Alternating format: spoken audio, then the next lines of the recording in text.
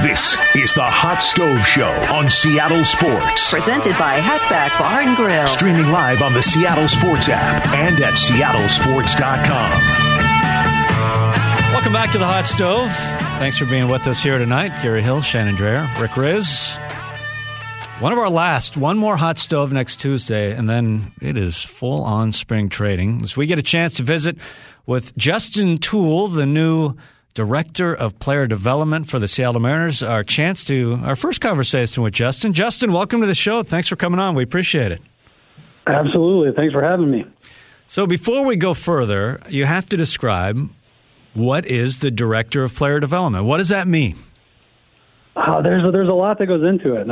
Basically, just kind of overseeing and figuring out our player development system. So placing coaches, players, things like that. Kind of just overseeing a lot of the processes and things that go into the player development side. So fortunate enough to have quite a few talented staff members to help me along with that. Obviously, Andy's been in that role for a few years now, and he's still here to help bridge that gap and help me along. So I'm just doing my best, to help the organization by developing the players. Quite a few of them that have already made it to the major leagues, and hopefully we can continue to do that as we continue to move forward. As you get into it, what have your initial impressions been of what the Mariners have built in the farm system?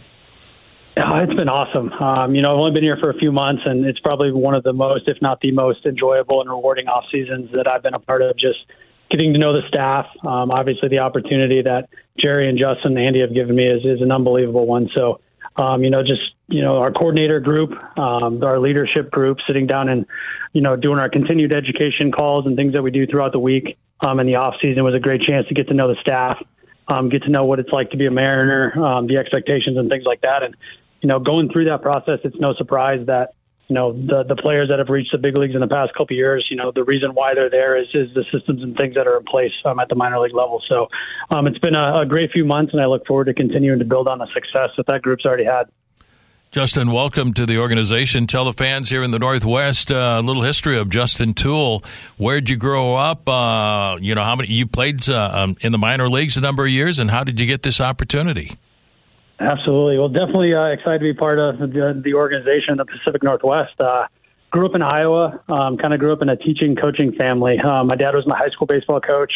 He's been an administrator, currently is a middle school guidance counselor. My mom was a teacher. My sister's a teacher. My brother owns a facility and is the director of operations there. So definitely come from a teaching, coaching family. Attended the University of Iowa, and then had the opportunity to play in Cleveland's farm system for 7 years. I always joke around.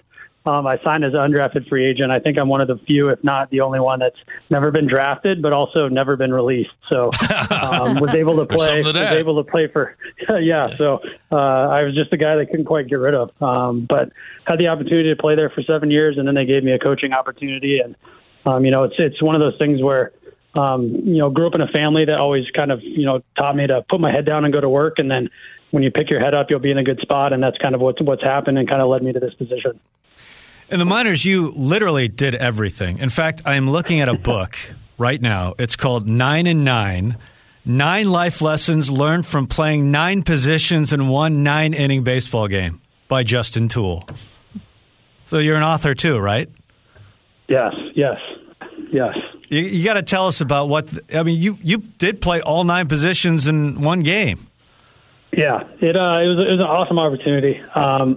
Looking back on it, was probably the highlight of my minor league and professional career as a player. I was always obviously not being drafted. I had to find a way to make myself valuable to the organization. So as a player, I learned to play as many positions as I could. I grew up as an infielder. Growing up with my dad as a coach, was often around the game, so figured, if I need to play outfield, I could play outfield. Basically told the organization, put me wherever you need me. I want to be as valuable as possible. And ended up having a manager one year that was new to the organization. He asked me where I could play. I told him I could play anywhere he wanted me to. So after a couple of weeks, he kind of looked at me and was like, "You weren't joking about that." He's like, "We're gonna put you at all 9 positions at the end of the year."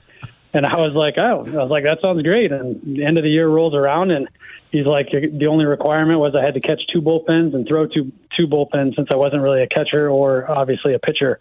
So went ahead and did that, and then he threw me out there, and it was an unbelievable opportunity. The best part was our pitcher that night, I threw the ninth inning, which I don't know if our manager knew what he was quite doing there, but he throws me out there in the ninth inning. Our pitcher had thrown 7 or 8 shutout innings, and so it was up to me to not blow the lead or the shutout, and I definitely blew the shutout by getting back-to-back home runs. But we made it through. So it was a cool opportunity to kind of allow me to kind of showcase kind of the grinder mentality that my career was, as being the guy that gave a lot of our prospects days off and, played the day games and did things like that to help the team. So it was a cool experience for me to kind of be able to showcase that for one game. In your research for this book, Justin, how many guys have done that, either in the minor leagues or the big leagues? Oh, there's a few, and it seems like almost towards the end of every year, there's always 1 or 2 guys that do it.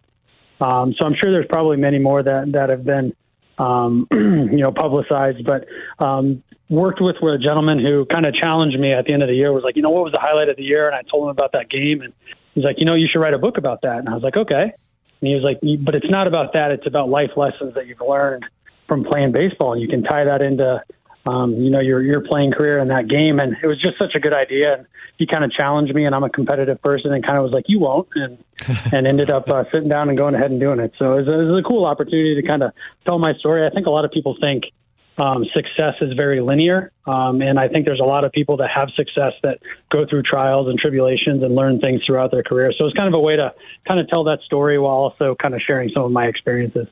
You talk about the trials and the tribulations. What's the toughest thing for a minor leaguer who is trying to get to the big leagues?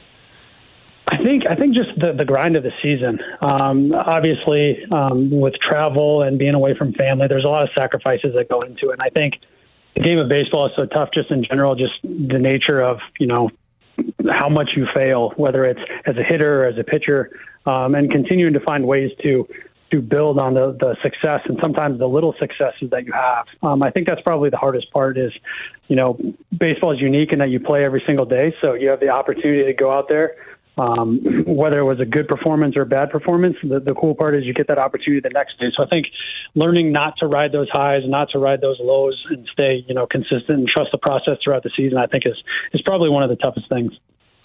When you look at players that make it to the big leagues and have success in the major leagues, is there a common thread? What is it? How much is it talent? How much is it drive? How much is it the organization helping them along the way? What does that look like, development? Yeah, that's a great question. I think that's $1 million question. I believe it's probably a combination of all of that. I think you have to have a good mindset. You have to have a good work ethic. You also have to believe in yourself. You have to, have the physical talent, the tools to be able to go out there and perform. I think it's a combination of all of it. I think, if you have a strong organization with a good support system, it helps those times when you struggle, turns those struggles into learning opportunities. And then from there, you can continue to build on the successes that you have. So I would say it's probably a combination of all of it. But I think more than anything, it's just the perseverance of making it through the minor leagues. Someone once told me, it's not about making it to the big leagues. It's about surviving the minor leagues. And it's just putting that time in, putting that effort in, and going out there each and every day and doing it, and then doing it the next day and the next day for 140, 150, 160 days. Taking a look at the Mariners system and what they've been able to do in the last few years, they have certainly produced a lot of pitching and very good pitching. And sometimes you look and it looks like the pitching has had the edge for some time, maybe to the detriment of the hitting, and you don't always see the hitters. And it's not just the Mariners, it's other organizations as well right now. I see you've got a lot of hitting in your background. You're a hitting analyst at the big league level with the Guardians. What can you take from that? And what do you look when it comes to, not just developing a hitter, but developing hitters as a program, as an organization? Absolutely. I think a lot of people would tell you that hitting is probably the toughest thing to do in sports. And so I think there's kind of that little nuance of knowing up front how tough it is to hit, especially hit at the major league level.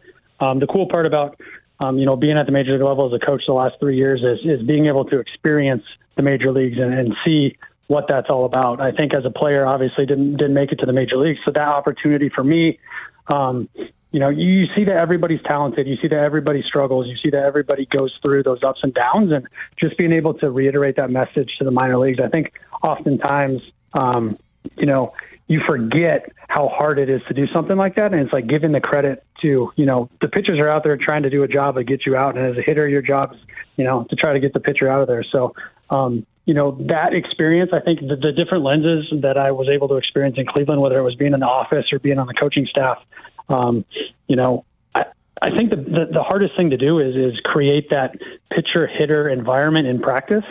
So finding ways to, put hitters in a game-like environment, have them make good swing decisions, have them, face different pitch shapes or different pitch speeds and things like that. Trying to replicate that game environment seems to be the best way to do it. And, with throwing a ball overhand, the ideal pitcher is not always available. So trying to utilize machines and things like that is probably the best way to go about it. But I still think, as you mentioned, pitching's ahead. It's probably going to continue to be ahead, but I think hitting's on its way to catch up.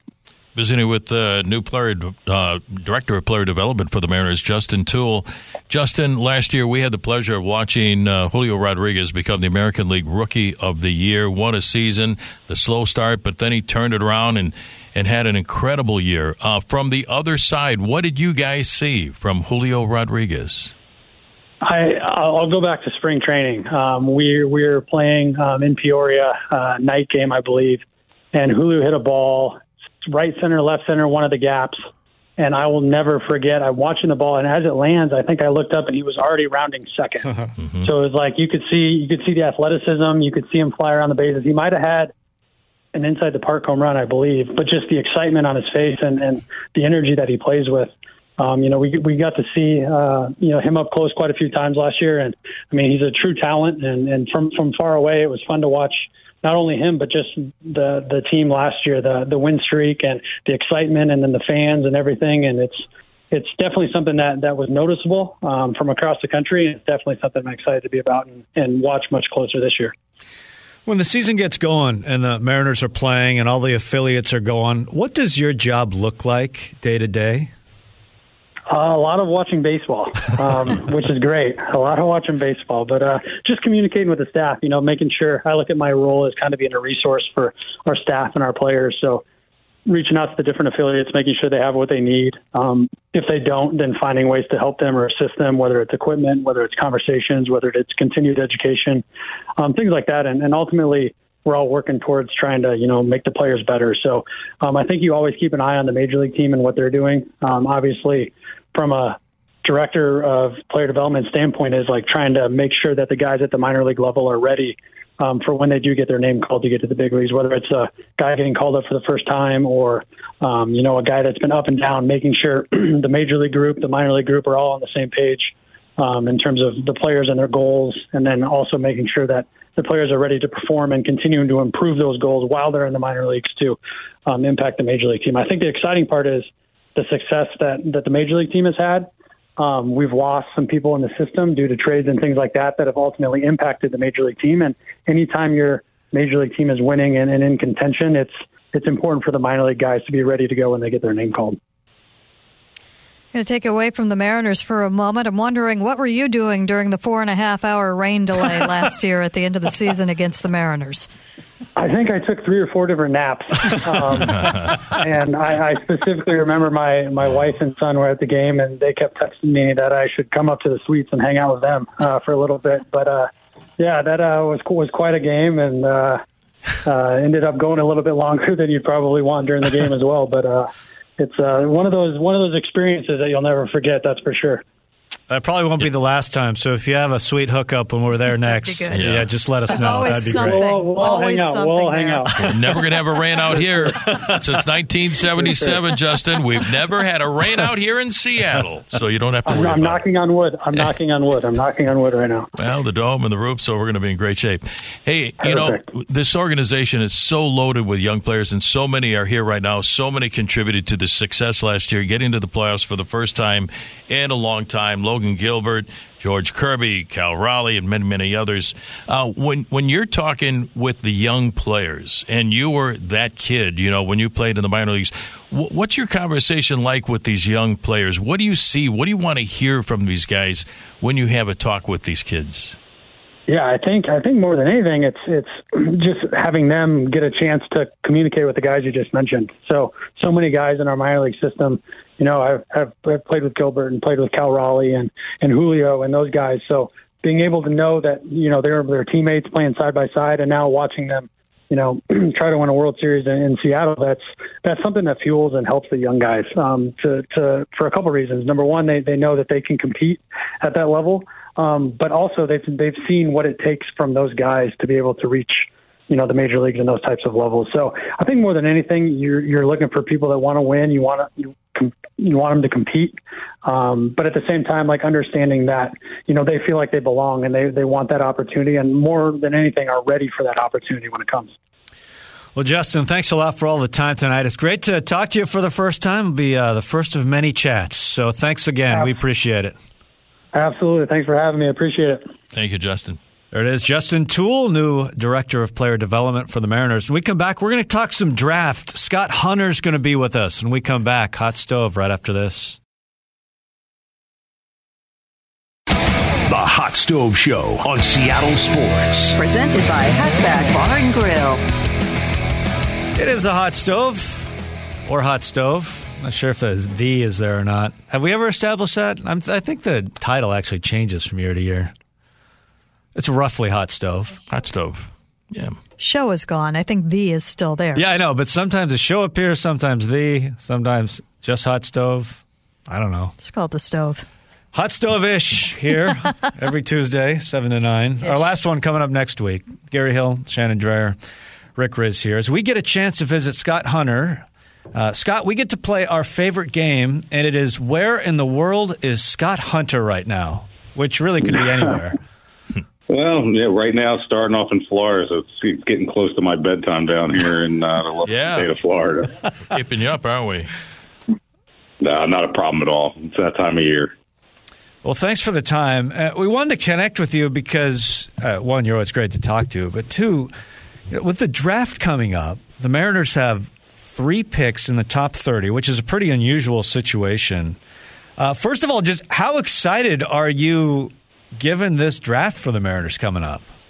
Every year it's a challenge, and it's an exciting time of year for any scout because we become relevant again. That's the next 4 or 5 months, and that's funny. We're coming off our off season, and it's we go into full throttle now. But to have the opportunity to get 3 picks and just pick higher and have all of our picks and pick higher in the draft is such an opportunity, not only for our scouts to be driven, but just for our organization. We've done some really good things over the last 5-6 years we've been doing this together. Our organization's in a good spot, and this just gives us another opportunity, to build for the future, which, we've always talked about. We want to try to do this for the long term, not the short term. So just to provide us a really good opportunity for us.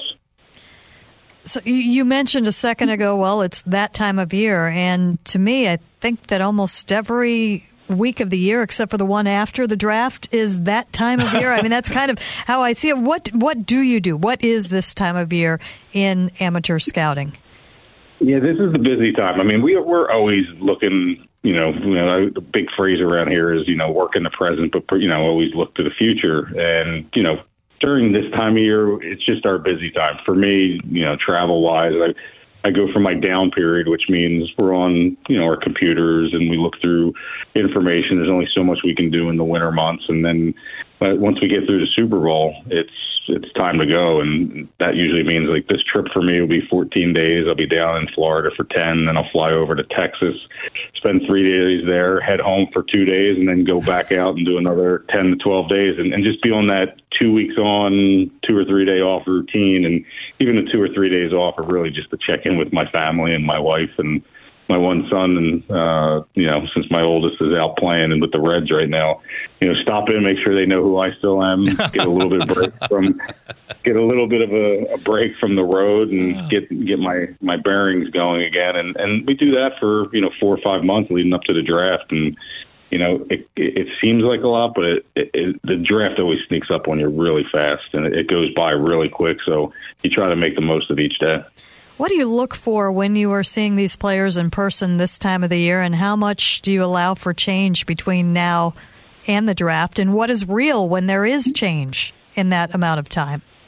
Yeah, it's constant. We call it like starting the book on players, and just over the last 2 days, I've been watching players that I'm kind of familiar with. I mean, we saw last summer, even saw in the fall, and then after the winter break, you just want to see where they're at. I mean, nobody's really ready. And I said to our area scout down here in Florida, who I was watching the game with, I'm like, it's amazing. Like we're watching 17 and 18-year-old kids in early February and expecting them to be ready to play when our major league guys aren't even ready to play and they're just starting spring training. So there is a lot of just continuing to follow, give them their time, let them build up, and just really staying, true to what we're seeing now, but being willing to change our minds as the season goes on if a kid does make a jump or things do start to progress, because we see it every year. I mean, you can't make decisions in February, and if you do, you're going to make a mistake.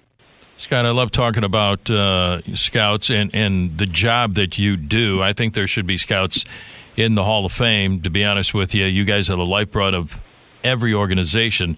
In the minor leagues and early days in the major leagues, I had a chance to talk with guys like Howie Hake and Ellis Clary, scouts that, were scouts for many, many years. They had great stories to tell. They were, a lot of fun. And my question to you, is there a blade of grass or a grain of dirt that isn't covered by a professional scout in this country? Wow, there's really no secrets anymore. That's what everybody talks about. And I had some really good veteran scouts when I broke in that they tell you about the days when you had to use the payphone to call in your reports and get out of your car. You didn't have they didn't have GPS. They had MapQuest, and you have to write down in a little book about all the different places they would go and their landmarks, so you would remember the next time. I remember for myself when I started in 2004. Having a stack of MapQuest, printouts of where you're getting to and what field. But, there used to be days of guys said, the hideout player or the secret. I don't know if that's really a thing anymore. If it is, it's few and far between. I think the real, skill of what we do is, for the most part, especially with all the information we have on the internet, the, social media posts, all the different showcase events and colleges, and everything is more televised and publicized across the country. I really think the skill of what we do is, we all know who the players are. It's just a matter of how aggressive you want to be on a player in the pool. And the skill becomes where you take them, not necessarily if you would take them. Yeah, I guess scouts aren't carrying around the old Thomas guide anymore like they probably used to. It is amazing. I told our scout Bobby today, I said, I don't know how we did this job without cell phones, let alone FaceTime and video call, just to call my wife and kids at home. I'm like, God, it's amazing what the guys did in, the early stages of baseball, let alone 15, 20 years ago. Scott, is there anything different about the process prepping for 3 picks in the top 30 instead of just in a normal year, 1 pick in the top 30? Does anything change on your end, how you go about it? I think it will change. I mean, we're going to try to create value in every round of the draft. And I think that is what our goal has been each year, is especially with 20 rounds, is how far can we, push this thing to make every pick we take, and everyone's not going to be a major league value, but it could be a minor league trade, could it be a organizational player, could it be, and over the last few years, we've had guys in major league trades from all areas of the draft. I think it changes more for where I'll spend my time. With 3 picks at the top, I'll probably spend more time going back on certain players, a second or third, even fourth time, just to really get comfortable with where we're at the top, because the bulk of our, obviously our bonus pool will be with those first 3, even 4 picks with, an early second round pick as well. I know it's always talent, but does 3 picks allow you to do anything different? Maybe take a risk or maybe target somebody a position a little bit more? I think the answer is D, all the above. I mean, there's so many options of what we can do. That's what you and Jerry and I were talking. No player is really out of our reach. I mean, the draft, we picked 20th in the country, but we do have a pretty sizable bonus pool with the 3 extra picks. We can play it straight. We can pull up the money and go big for one and maybe, cut a deal with somebody else to save a little money. There's so many options of what we can do, but we really, and I don't like to get too cute unless the opportunity is there that we just truly believe in it. And just to have that ability to have the bonus pool money gives us so many so many options and that we haven't had in years past. And that's something we talked about as early, when we found out about the picks. Justin Hollander and I were talking, like, so many years there's been like those middle round, those first round comp round guys that we've been targeted, but we just, we couldn't stretch it far enough, or we just missed out on a guy that we thought might be able to get to our second pick. Now we're kind of in the driver's seat to create some opportunities for ourselves, just because of the amount of picks we have and the amount of money that's, involved with those 3 picks. Visiting with Scott Hunter. Scott, 2018, Logan Gilbert, a first-round pick. 2019, George Kirby, a first-round pick out of Elon University, a high draft pick, Cal Raleigh. Besides talent, in your mind, what makes a first-round pick? Wow. I mean, that's a really hard question. I guess every scouting director and every person in baseball has a different view of what that means. And I think it's something that, I talked to Jerry this offseason, and I think for the first time where we can really look back on what we've done as an organization, I can say as an amateur scouting group, I think we found our way. Every team says we have it's our way. Like, I think we have a Mariner way of doing things now. And it's not only the ability to, find talent, but find the right pieces and the right kind of people that our organization needs and thrives on. And I think Pat Gillick said it the best. And one of his, one of his quotes was, when you find your best players or your best people, that's when organizations truly change. And the names you just rattled off are the kids and the players that are changing our organization. And it's when their talent is unbelievable, but the kind of people that they are and what they value and what they're driven by each day. All 3 of those names that you mentioned with George and Logan and Cal, they're driven by wanting not only to play in the big leagues, but kind of win. And that's what I challenge all of our first-round picks to our last-round pick. The guy, I call every one of them on draft day. And when we meet in person, I put that challenge out to them. I said, we haven't won in 20 years, which now we kind of have. We broke that curse. Now we broke that curse. Now it's like, hey, we haven't been to the World Series. What's the next step for our group? Who's going to be part of that? Like, those are things that we talk about every day as an amateur scouting group, that not every player that we see that has great talent will be a great Mariner. You're talking about really next level, too, when you're talking about scouting that. That's more than just watching a player play. So how do you go about scouting for those kind of traits you're looking for? Yeah, we do a lot of off-season work. I mean, we're not on the road traveling, but we have a lot of these breakout sessions and conversations. And a lot of it is just the history of the things from our veteran staff that guys have learned over time, or things that I've that I've learned and valued just from my time as a player and the guys that I've played with and against during my career. Because baseball is not easy. You have to be wired a little different just to get through not only the minor leagues, but to make it to the big leagues. You got to love some of the not so fun stuff. And it's one of the things I always talk about, and I've always told my kids. I mean, everybody loves to play. Everybody loves to show up on get their 4 bats, get a couple hits, all that. But what does the player do? They love the work that goes into being prepared to play. And if they love the cage work, they love the time in the gym, all the hours behind the scenes. It's like a good scout or a good employee in any job.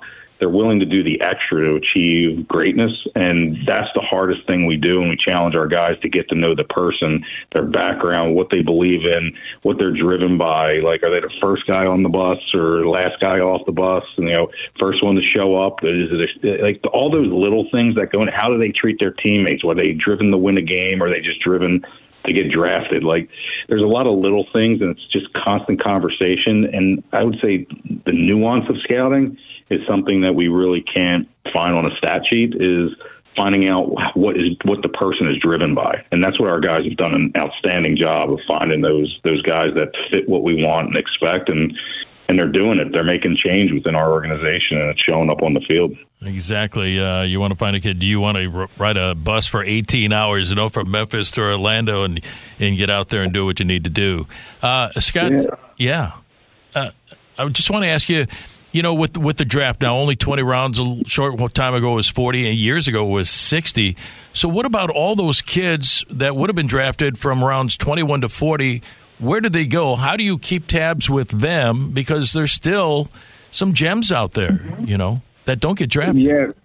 That's a really good point, because it's like we were talking, over the last couple of years. It's like you're not going to have the Penn Murphys anymore. Penn Murphy's a 33rd round pick. Yeah. It's unbelievable. Like Mike Piazza was a 62nd round pick. Yeah. There's a lot of players that can still play this game at a very high level, and with the 20 round draft, it does. There's only so many spots, so it actually puts pressure on the kids that we have in the organization to continue to progress, because there are guys out there. They'll be in independent leagues. There's, the Major League Draft League after the season's over. And we do keep running tabs of, especially from our draft room, from the time the draft's over, the amount of emails and agent calls that we have about players that are still available.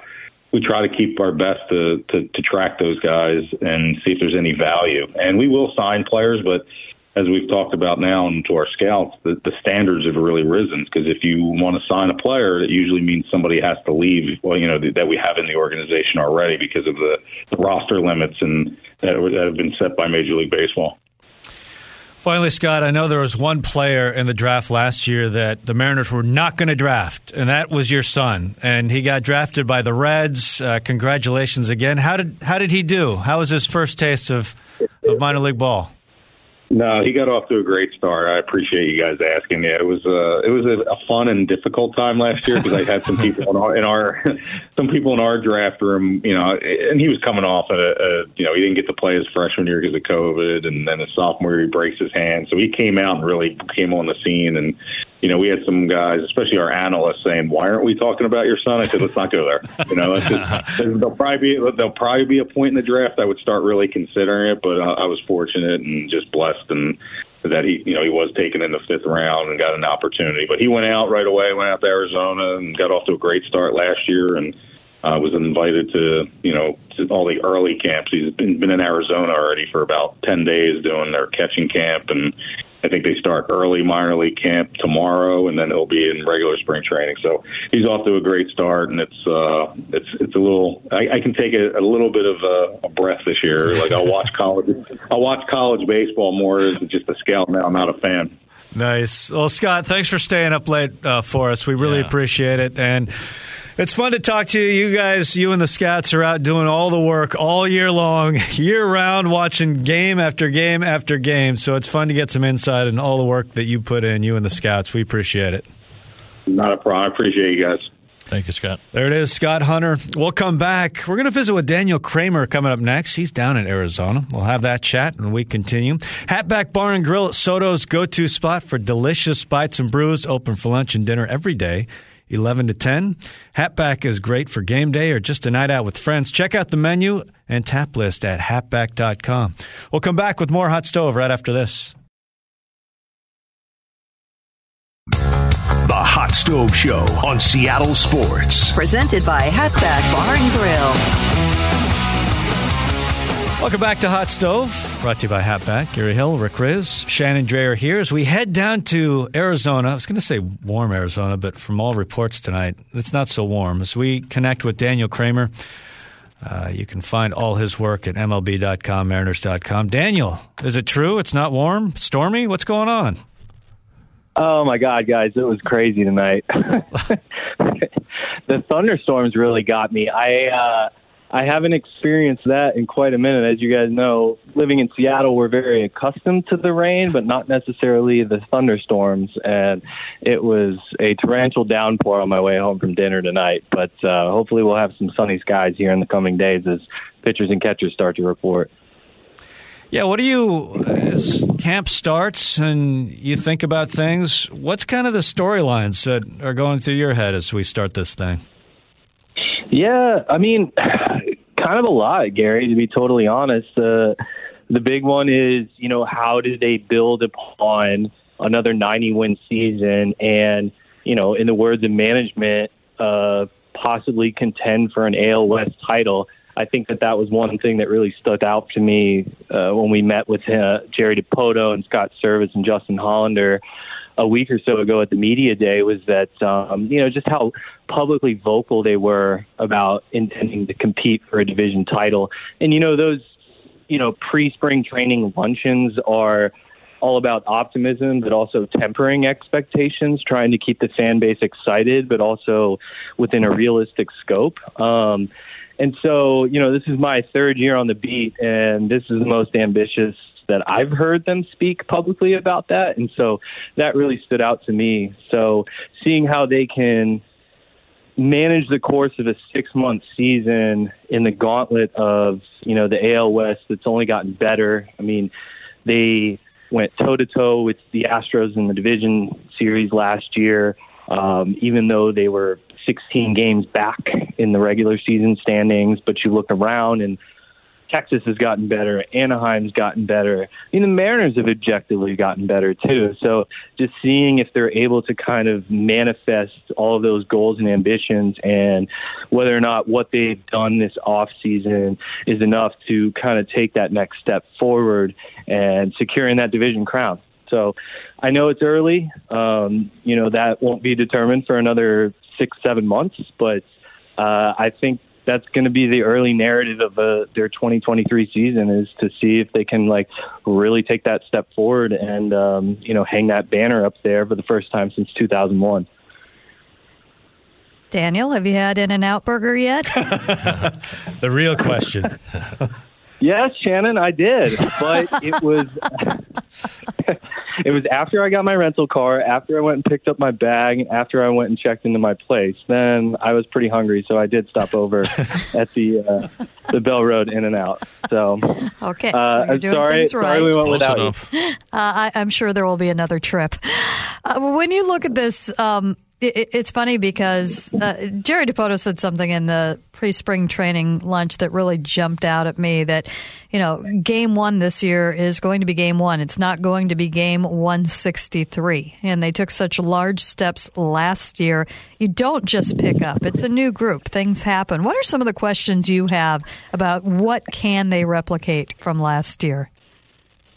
I think the big one for me is being able to weather the storm, because you and I were both in the clubhouse during the early stages of last year in April and May and into June, when things started to look really bleak. And for us who, analyze and watch the team every day, we were kind of okay, is the urgency there yet? We know that we're trying to balance this with the really long season, but you're starting to kind of tumble down the standings. How are you going to be able to pull yourself out of it?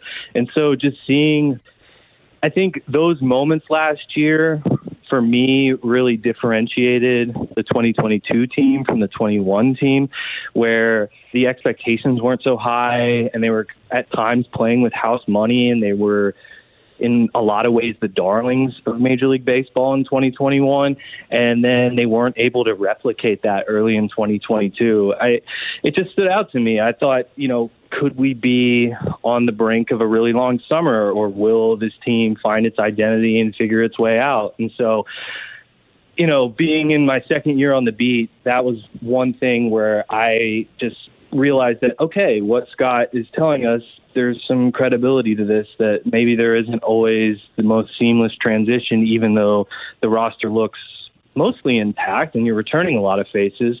So going into 2023 is you have objectively a better roster. You've made upgrades at certain positions. You didn't necessarily go out for those big splashy free agents, but how does this nucleus kind of form, and how does the clubhouse create that cohesive chemistry to be able to deal with those adverse moments?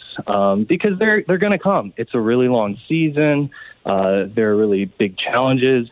Last year, health was at times a concern, but not a major concern. Their rotation stayed healthy the entire time. The injuries were to Suarez and Julio, but they weren't for extended periods. It was more so that they couldn't cash in offensively. And so how does the 2023 team face that adversity when it strikes and rebound, I think is, one of the question marks that I would have.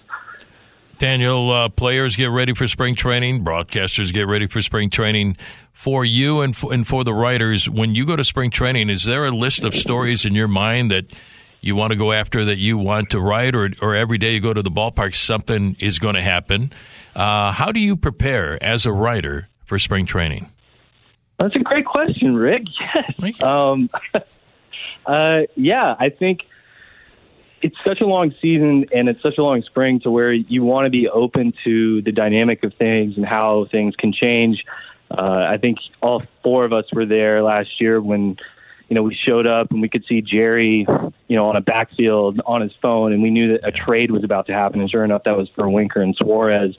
But yeah, you want to stay on your toes and you want to be prepared for when breaking news happens. But I love this time of year in the sense that you can really prepare. I have an entire spreadsheet of ideas of the things that I would like to accomplish and get down there and talk to players about. But sometimes you have to kind of have your head on a swivel and adjust on the fly. But this time of year is really great because, everybody shows up in a good mood. Guys are really open and willing to talk. Not that they aren't throughout the regular season. It's just, there's just kind of like this magic of spring to where there's this refreshed feeling. And I think that it just brings this wealth of content ideas to, bring to our readers and our fans and everything. So to answer your question, yes, I do have quite a few story ideas that I'm eager to tackle, but I'm ready just when needed. There's a lot of fans listening, Daniel, who will be heading down to spring training, maybe for a weekend, maybe for a week. And outside of going to Mariners games, which is the obvious, what else should people do when they head down to Arizona for spring training? Well, I think, Gary, you can attest, and Shannon as well, and maybe even Rick, but I really like taking in the outdoors here. I mean, we are kind of cooped up in the Seattle winters where the sun goes down at like 4 o'clock and it can be misty and cold. And so really taking in the sunshine. There's plenty of awesome hiking trails around, just beautiful scenery. I think it's a really good time to, put in the work and really grind and get ready for the regular season and get to know all of these guys and put in the FaceTime and everything. But like when you're not at work, taking time to get out and enjoy some of those trails and enjoy some of that sunshine, because Arizona has a lot to offer it. I really am glad that we're covering a team in the Cactus League because it's a really nice time of year to be down here in the mid-70s. Maybe not so much today with the rain and thunderstorms, but really looking forward to that sunshine and, getting out there. Who are you most anxious to get your eyes on?